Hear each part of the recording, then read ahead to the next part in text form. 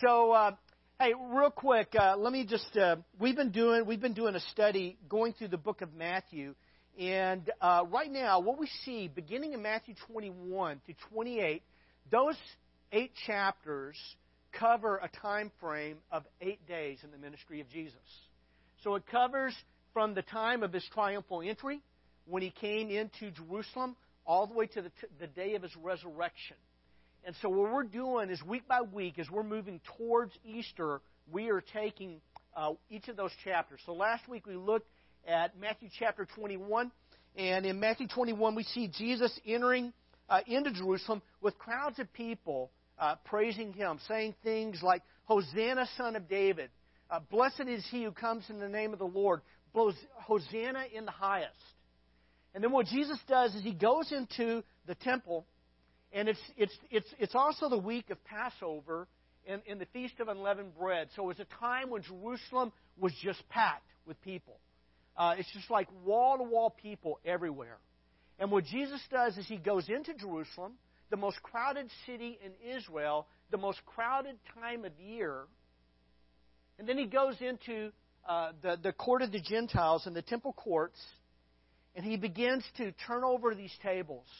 And He begins to say that my house is a house of prayer, but you have made it a den for thieves. And this really upset the Jewish leaders. And so we're looking at today at Matthew chapter 22, and what we see is an escalation of conflict between Jesus and the religious leaders. Before, whenever Jesus would do miracles, He would tell people, don't tell anybody about this. But now, it's like Jesus He is commanding that everybody put their eyes on Him. And that's kind of where we're at. Now, I grew up in Arkansas. Most of y'all know that. I grew up in Arkansas, spent a little time in Texas, and most of my family lives in Arkansas and Texas. And so if you are from Arkansas or if you are from Texas, then you have a cousin Steven. Okay? You have a cousin Steven. Or if you don't have a cousin Steven, you have a cousin like Steven. And so what that looks like is something like this. See, I have a cousin, Steven, and what that looks like is, by California standards, you might think of my cousin as being a redneck. You might think of me as a redneck, and I have a little bit of a redneck heart, okay? And you might think of him as being a little bit of a redneck, which means he owns guns, several, okay? And a few other things, all right? And also, but he's not just a redneck, but a redneck who loves Jesus. I hope Steven doesn't listen to this message. If you do, please give me a little grace, all right? So my cousin Steven, I love him. I love my cousin. He was my best man in our wedding. I was his best man in his wedding. But you kind of have to understand, Steven can sometimes have a little bit of a chip on his shoulder, all right? And but he truly loves Jesus. And to be honest with you, I know very few people who've memorized more Scripture than Steven has.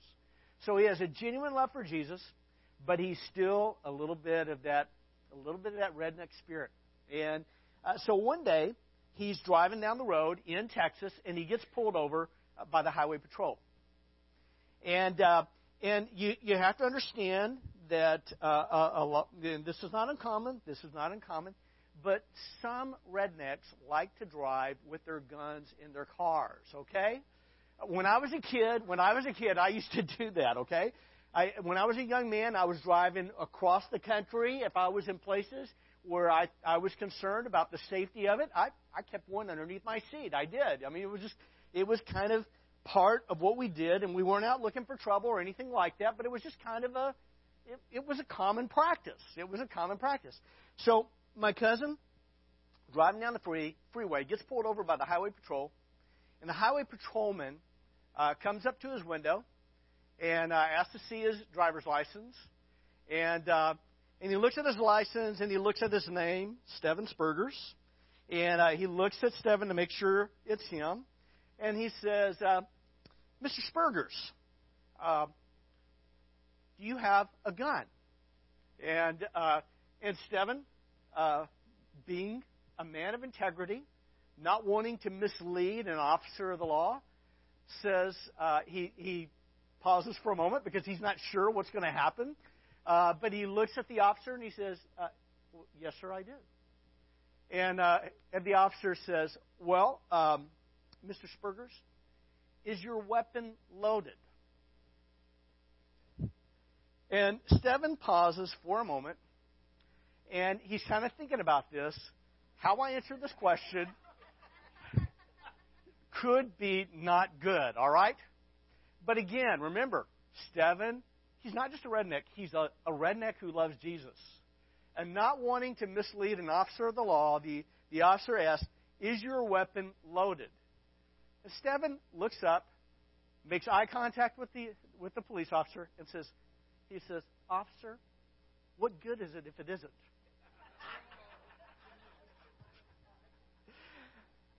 Have you ever had someone ask you a question that after they asked it, you felt really, really awkward?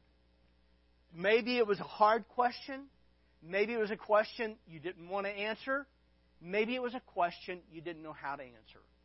Today what I want us to do is I want us to look at text of Scripture where Jesus has asked a series of questions that are, quite frankly, very difficult. And I want us to look at how Jesus responded to hard questions. So if you have your Bible, I'm going to encourage you to open up to Matthew chapter 22, and we're going to read a fairly long text of Scripture. But I think it's important. And I just want to read it for us if I can, all right? So Matthew chapter 22, beginning in verse 15. It says, Then the Pharisees went out and laid plans to trap Jesus in his words. Now remember that Jesus had come into the city. He had come in, all these people praising him, saying things like, Hosanna, Son of David. And this was something that was very, very upsetting for the religious leaders of Israel. And then he goes into the temple and he clears out the temple. And so what's happening in this text is we have a group of people who are very, very unhappy with Jesus. And sometimes people who are enemies, if you have Group A who are enemies with Group B, but if they have a common enemy, Group C, sometimes Group A and Group B will kind of get over their conflict with one another long enough that they can eliminate Group C. That's kind of what's happening here. Is we got two groups of people. One of them are the Pharisees. The other one are the Herodians. And just so you're kind of clued in a little bit about who the Herodians are, the Bible doesn't talk about them a lot, but basically these were people who were Roman sympathizers. And if you were Jewish and you were a Roman sympathizer, you were not well liked. And they were supporters of King Herod. And so the Herodians, they had some vested interest in Roman taxation because they benefited from it. The Pharisees, on the other hand, despised the Romans. They despised having to use Roman coinage. Because on a Roman coin, you would have an image on it. On that coin, that denarius, there was an image of Caesar. And if you were Jewish and you saw that image, one of the commandments was you shall not have any graven image. That was one of the 10 commandments. And for them, this was idolatrous. In fact, if you go to Israel today, it's really interesting, is there's a statue of David in the middle part of Jerusalem. And if you go there, the image has been defaced. Someone chiseled off part of the face. And you might find this interesting, but the people who chiseled off his face were Jews. Because for them, it's like having an image that you're not supposed to have an image of. So they're very offended by this. And so what happens is you have a group of Pharisees and you have a group of Herodians, and they come together, and it says, the Pharisees went out and laid plans to trap Jesus in his words. They sent their disciples to Jesus along with the Herodians. Teacher, they said, we know that you're a man of integrity. When someone starts buttering you up, this is not a real compliment. This is flattery. This is, they're going to trap Jesus, or at least try to. Teacher, we know that you're a man of integrity, that you teach the way of God in accordance with the truth. You aren't swayed by others because you know you pay no attention to who they are. Tell us then, what is your opinion? Is it right to pay the imperial tax to Caesar or not? Now, at this point in time, there is no right answer to this question. It's kind of like, is your weapon loaded? There's no right answer. See, if Jesus says, yeah, we should pay taxes, the Jews are going to despise him for this. And if he says, well, no, you shouldn't pay your taxes, they would love to hear that one because that means the Romans are going to kill him. And so they've got him, what they feel like they've got his back against the wall. Tell us then, what's your opinion? Is it right to pay the imperial tax to Caesar or not? But Jesus, knowing their evil intent, said, you hypocrites, why are you trying to trap me? Show me the coin used for paying the tax. They brought him a denarius, and he asked them, whose image is this, and whose inscription? Caesar's, they replied. Then Jesus said to them, so give back to Caesar what is Caesar's, and to God what is God's. Now see, the thing is that on the denarius there was the image of Caesar. But on you, and on me, there's the image of God. See, the Bible tells us that you were created, that I was created in the image of God. And that our ultimate allegiance belongs to Him. As verse 22 says, when they heard this, when the Pharisees, the Herodians heard this, they were amazed. So they left him and went away. Verse 23. That same day, the Sadducees, who say there's no resurrection, real quickly, the Sadducees are very, very different from the Pharisees. Very, very different from the Herodians. The Sadducees only believe in the first 5 books of the Old Testament. They believe in Genesis, Exodus, Leviticus, Numbers, and Deuteronomy. They did not believe in the rest of the Old Testament. They did not believe that there would be a future resurrection. They believed that when you died, they were materialists. They believed that when you died, that was the end. You're finished, you're done. There's nothing more to you. Okay? You'll never have another memory, another thought. You are extinct forever for all of eternity. That's what they believed. They also believed that there were no angels.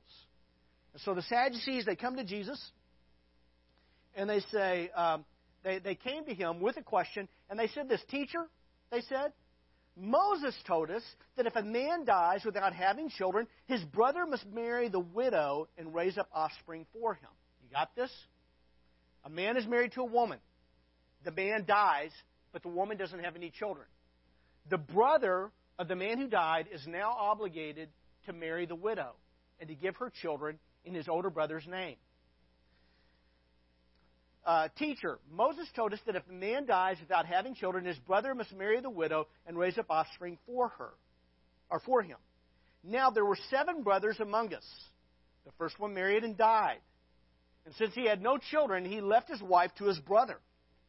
The same thing happened to the second and the third, and right down to the 7th.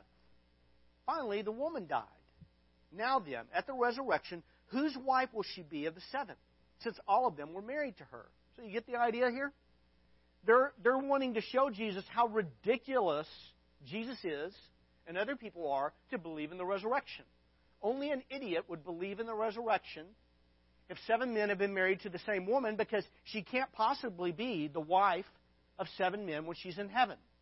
And so from their perspective, they have logically backed Jesus into a corner, and only a fool would believe in the resurrection after listening to their thoughtless logic. That's kind of what's happening here.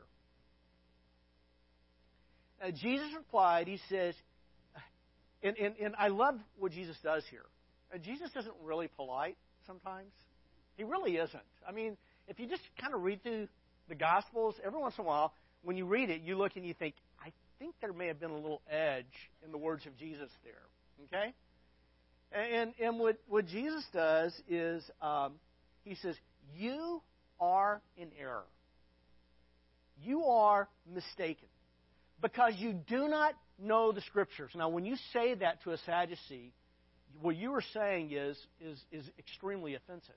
You don't know the Scriptures. You don't know your head from your butt. Okay? That's basically what Jesus is saying here. That's in the Greek, okay?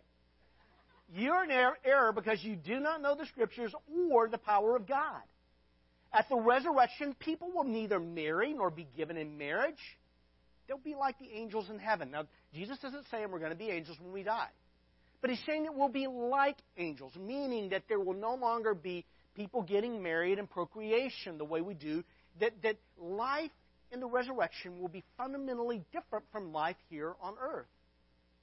And he says, at the resurrection, people will neither marry nor be given in marriage. You know, Joy and I, we've had a talk about this. I've said, I know we'll no longer be married, but at least continue to speak to me when we go to heaven. Would you do that, please? And he says, they'll be like the angels in heaven. Then verse 31, he says this, but about the resurrection of the dead, have you not read what God said to you? And what he does is he goes right back to the Pentateuch, the first 5 books of the Old Testament, because that's where the Sadducees hang their hat on matters like the resurrection. And so what he's doing is he's taking them right back to the text of Scripture that they agree with, and he talks to them about where God comes to Moses and where God appears to Moses. And he quotes from the book of Exodus, where God says to Moses, I am, not I was, I am the God of Abraham. Now, at the time of Moses, Abraham had been dead for close to 500 years. Okay? Well over 400 years and close to 500 years. I am the God of Abraham, the God of Isaac, and the God of Jacob, who died roughly 400 years before Moses. I am the God of Abraham, the God of Isaac, and the God of Jacob. He, God, is not the God of the dead, but of the living. And what Jesus is saying is that it's obvious that there is a resurrection because God is the God of the living and not of the dead, and that there is a place for Abraham, Isaac, and Jacob in the resurrection. The Scripture says, verse 33, when the crowds heard this, they were astonished at His teaching. Hearing that Jesus had silenced the Sadducees, the Pharisees, they kind of get up their nerve again. Remember the Pharisees? The Pharisees got together, and one of them, an expert in the law, tested Jesus with this question. Teacher, what is the greatest commandment in the law? And Jesus replied, love the Lord your God with all your heart and with all your soul and with all your mind. And this is the first and foremost greatest commandment. And the second is like it. Love your neighbor as yourself. All the law and the prophets hang on these 2 commandments. And so what Jesus does is He goes right back to what's called the Shema in Deuteronomy chapter 6. And one of the things that the Jews would quote to themselves every day, every morning and every evening, is they would quote the Shema in Deuteronomy 6, which says this. It says, Hear, O Israel, the Lord our God, the Lord is one. And you shall love the Lord your God with all your heart and with all your soul and with all your might. And so this was something that the Jews quoted every day, every morning, every evening of their lives. And he's saying that's the foremost commandment. And then he quotes from Leviticus, love your neighbors yourself. All the law and the prophets hang on these 2 commandments. Verse 41. While the Pharisees were gathered together, and here they've been asking Jesus question after question after question. And now what Jesus is going to do is He's going to turn the tables on them. While the Pharisees were gathered together, Jesus asked them, what do you think about the Messiah? Now, you know who Messiah is? The Christ. What do you think about the Messiah? Whose son is He? And the Pharisees replied, the son of David. The son of David. In fact, remember, as Jesus was entering Jerusalem, what were people saying to Him? Hosanna, son of David. And over again, Jesus has been called the son of David through the Gospel of Matthew. And so He's asking them this question, what do you think about the Messiah? Whose son is He? The son of David, they replied. And he said to them, how is it then that David, speaking by the Spirit, calls the Messiah, Lord? And then what Jesus does is he quotes from Psalm 110. And in Psalm 110, David is writing, and David writes these words, the Lord said to my Lord.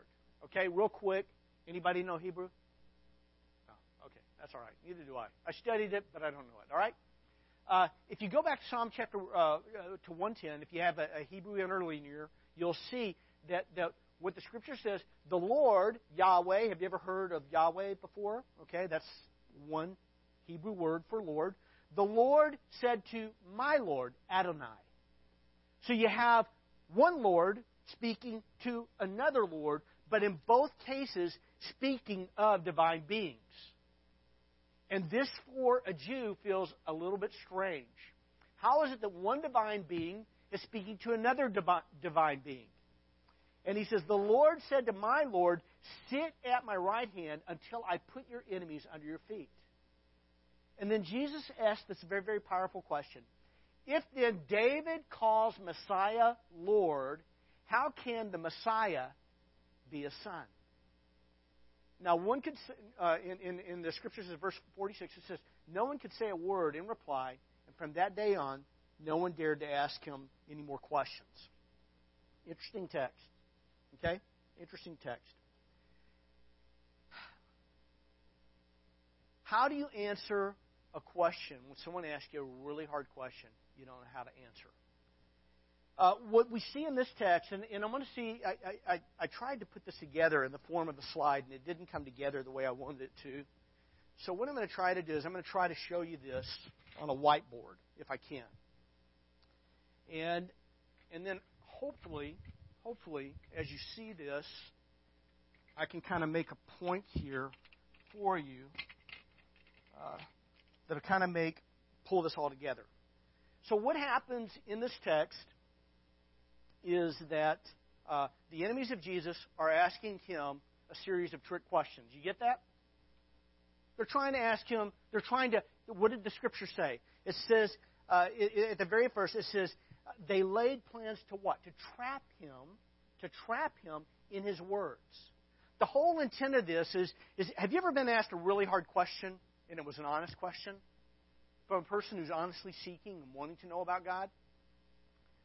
Have you ever been asked a question from someone who really doesn't want to believe in God? And the whole point of their question is to try to point out your foolishness for believing? You ever have that kind of an experience? Well, so did Jesus. All right? So did Jesus. And so what happens is they're asking a series of trick questions. Number one, should we pay taxes to Caesar? All right? Anybody love paying taxes? Do you understand if it's not fun for us, it was harder for them?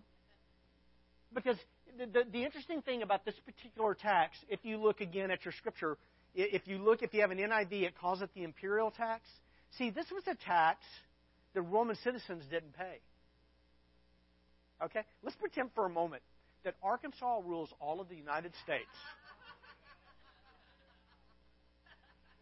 And we Californians have to pay 3 times the taxes they do. Oh, by the way, in real life, that's true, all right? We have to pay 3 times the taxes that they do, and basically those taxes are not serving us, it's serving them. You get that sense. Okay? So trick question number 1. Trick question number 2, a woman was married to 7 brothers. In the resurrection, whose wife will she be? If I were her, I wouldn't want to be raised, all right? So, in the resurrection, whose wife will she be? Again, trick question. And then trick question number 3. And this one, actually, if there's an honest one, I think this would probably be it. Okay? I think of the 3 questions, this is the one that has the most integrity. But what they ask is they're asking, and remember, just so you're clear on this, the Pharisees believed that the Old Testament, that if you read through the Old Testament, as you read through it, if you sit down and if you were to read through the entire Old Testament, and if you were to write out every commandment given in the Old Testament, after you wrote out all the commandments, they added it up, and the number was 613. Anybody here want to be able to keep not just the 10 Commandments, but 613 commandments? And so for them, they were very strict, and they were trying to obey all these laws. See, that's what's going on here. The Pharisees were trying to obey these 613 commandments. See, because they believed, this is what they believed. If you didn't keep these commandments, you're going to hell. You're going to go to hell. All right? I don't know about you guys, but I have a hard time keeping one commandment. Staying under the speed limit. When I was a kid, I remember a young follower of Jesus. I was really trying real hard to please God in everything I did. And for me, the symbol of pleasing God and all that I did was this one area that I really struggled with, trying to keep my car below the speed limit. And you have to understand that, like Tom Cruise, I felt the need for speed. Okay, Top Gun. All right, I felt the need for speed. It was kind of like, I don't like doing anything slowly. I'm just going to tell you the truth. That's not who I am. If you talk to my kids about walking through the mall, I don't stroll. I don't. My kids have complained about that. What I would do is I'd put my hand behind their neck and kind of gently shove them, wherever we're going, because I am a goal-driven. You get there as fast as you can. Being idle is a waste of time. It's a sin. And that's just kind of my bent. I've lived my life in a hurry, and to some degree, I think I've slowed down a little bit, but I still kind of struggle with that. And so I remember as a kid, I was trying so hard to keep my car below the speed limit. And what would happen is that if the speed limit was 45 and I was at a stoplight, the moment that light turned green, I guarantee you, the guy next to me, I was in a Volkswagen, he was in a GTO, did not matter. I left him in the dust, all right? That I was full speed as fast as I could, right till I got to 45, and then I would slow down, everybody passing me up. You don't understand how much I despise being passed. I'm a little bit competitive as well as goal-oriented, okay? And so I don't like being passed. And so what would happen is I wanted so much to for one day, just one day, be able to keep my car under the speed limit.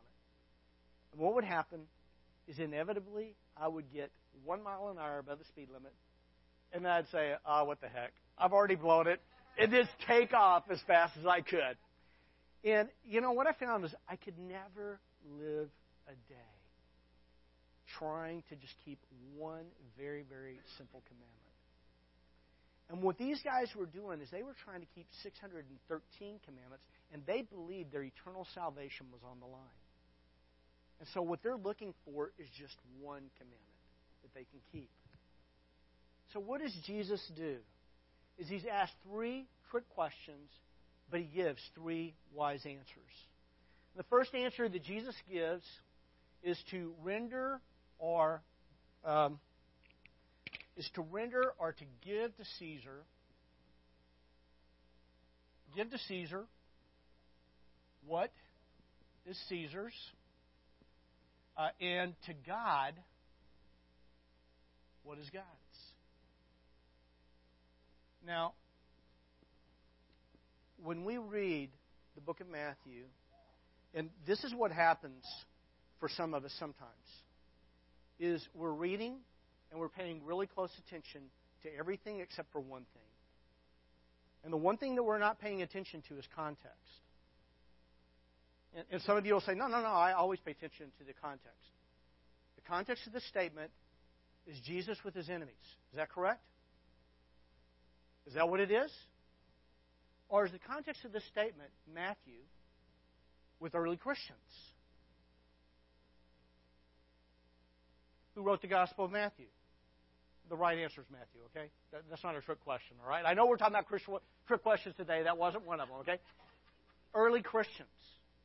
But then there's another context here. It's you, and it's me. It's us. Sometimes what happens is we'll come to a text of Scripture and we are confusing context. the context of Jesus with his enemies, the context of Matthew with the early disciples, the context of you and me today.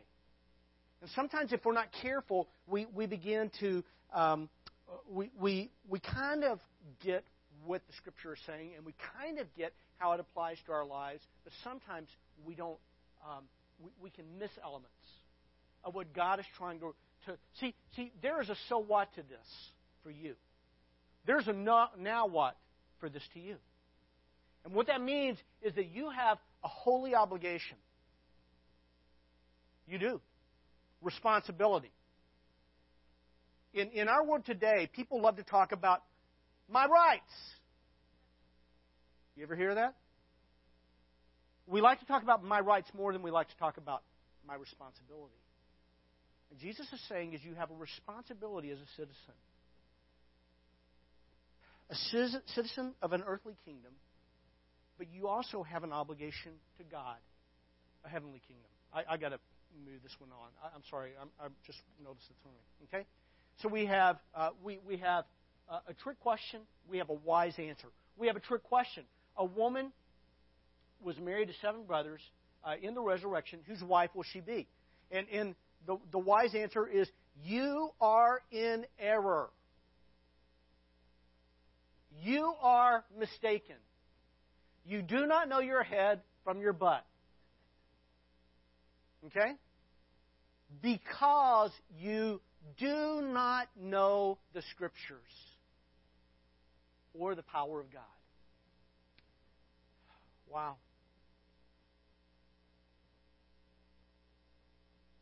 Know the Scriptures. Know the power. Now, this is something that was important for the early Christians in Matthew's day. But this is something that's important for you too.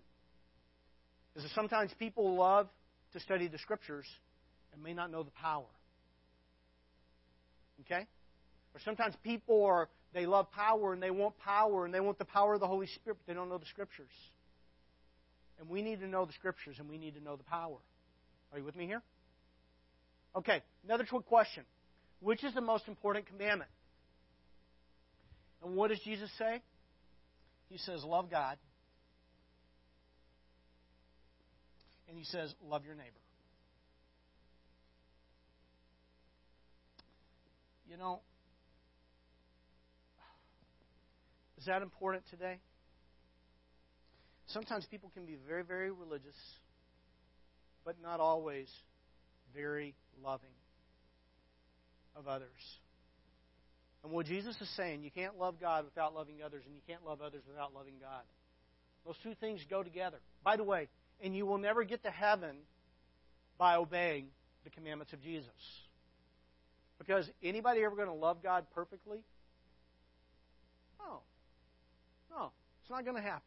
Love the Lord your God with all your heart, all your soul, all your mind. Any of us ever withhold a little bit of our heart? A little bit of our mind? A little bit of our soul? Ever withhold a little bit? Yeah. So our salvation doesn't rest in our obedience. It rests in the obedience of Jesus, who died for you and died for me. However, we still have a guiding principle in how we live. And that's a guiding principle of love. In all of this, there's one all-important question that Jesus speaks to. And this is in verses, it's in that section about chapter, actually, where's it at? I don't know. Well, it's not really one question, it's a couple questions. But you know, in verse 41, Jesus asks a question, what do you think about the Messiah? Whose son is he? And how you answer this question. See, this whole conflict with Jesus really begins in chapter 21. And in chapter 21, there is a question. The question is this: by what authority do you do these things? That question is very important to understanding what we're reading in Matthew 22. By what authority, Jesus, do you do these things? By what authority do you enter this city riding on a donkey while people are proclaiming, Hosanna, Son of David. By what authority do you do that? How do you get away, a peasant from Nazareth, with being praised by these people? How do you, a peasant, redneck from Nazareth, get away with walking into the temple courts, turning over tables, and calling the temple my house? How do you get away with that? By what authority do you do these things? The answer to this question is very, very simple. Yet they don't know the answer and they don't know how to answer it. How can the Messiah be the Lord of David and the Son of David? That's the essence of the question. And what has Matthew been telling us from the very beginning? He's been telling us that Jesus was conceived by the Holy Spirit, born of a virgin. True, the seed of Abraham, the son of David. That he is conceived by the Holy Spirit, fully God, therefore David's Lord. But born of a virgin, fully man, a descendant of David.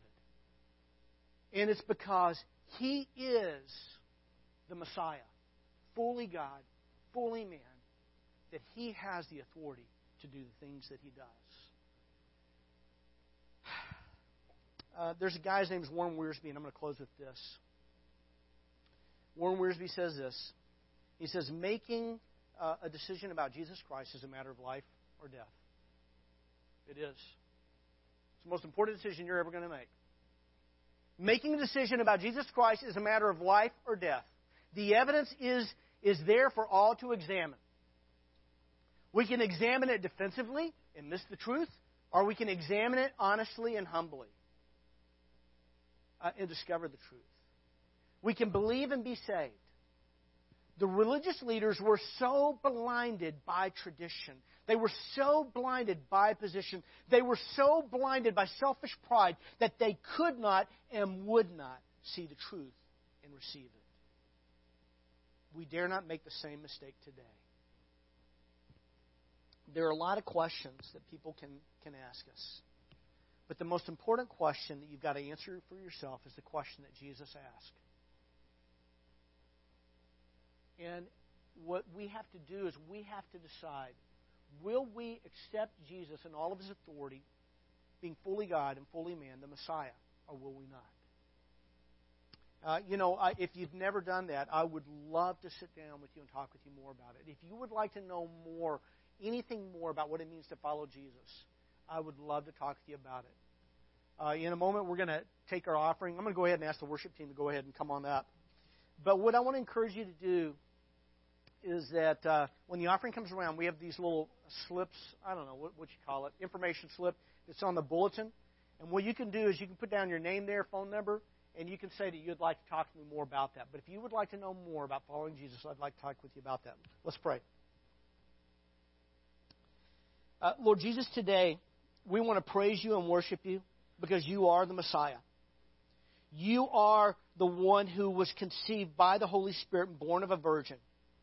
You are fully God, fully man. You are without sin. And you defeated the power of sin and death through your death and resurrection. And today we want to worship you and we want to praise you. And we want to follow you. God, if there's anyone here today who hasn't yet made that decision, I pray that you would help them see the truth, the reality of who Jesus is. And I pray this in Christ's name.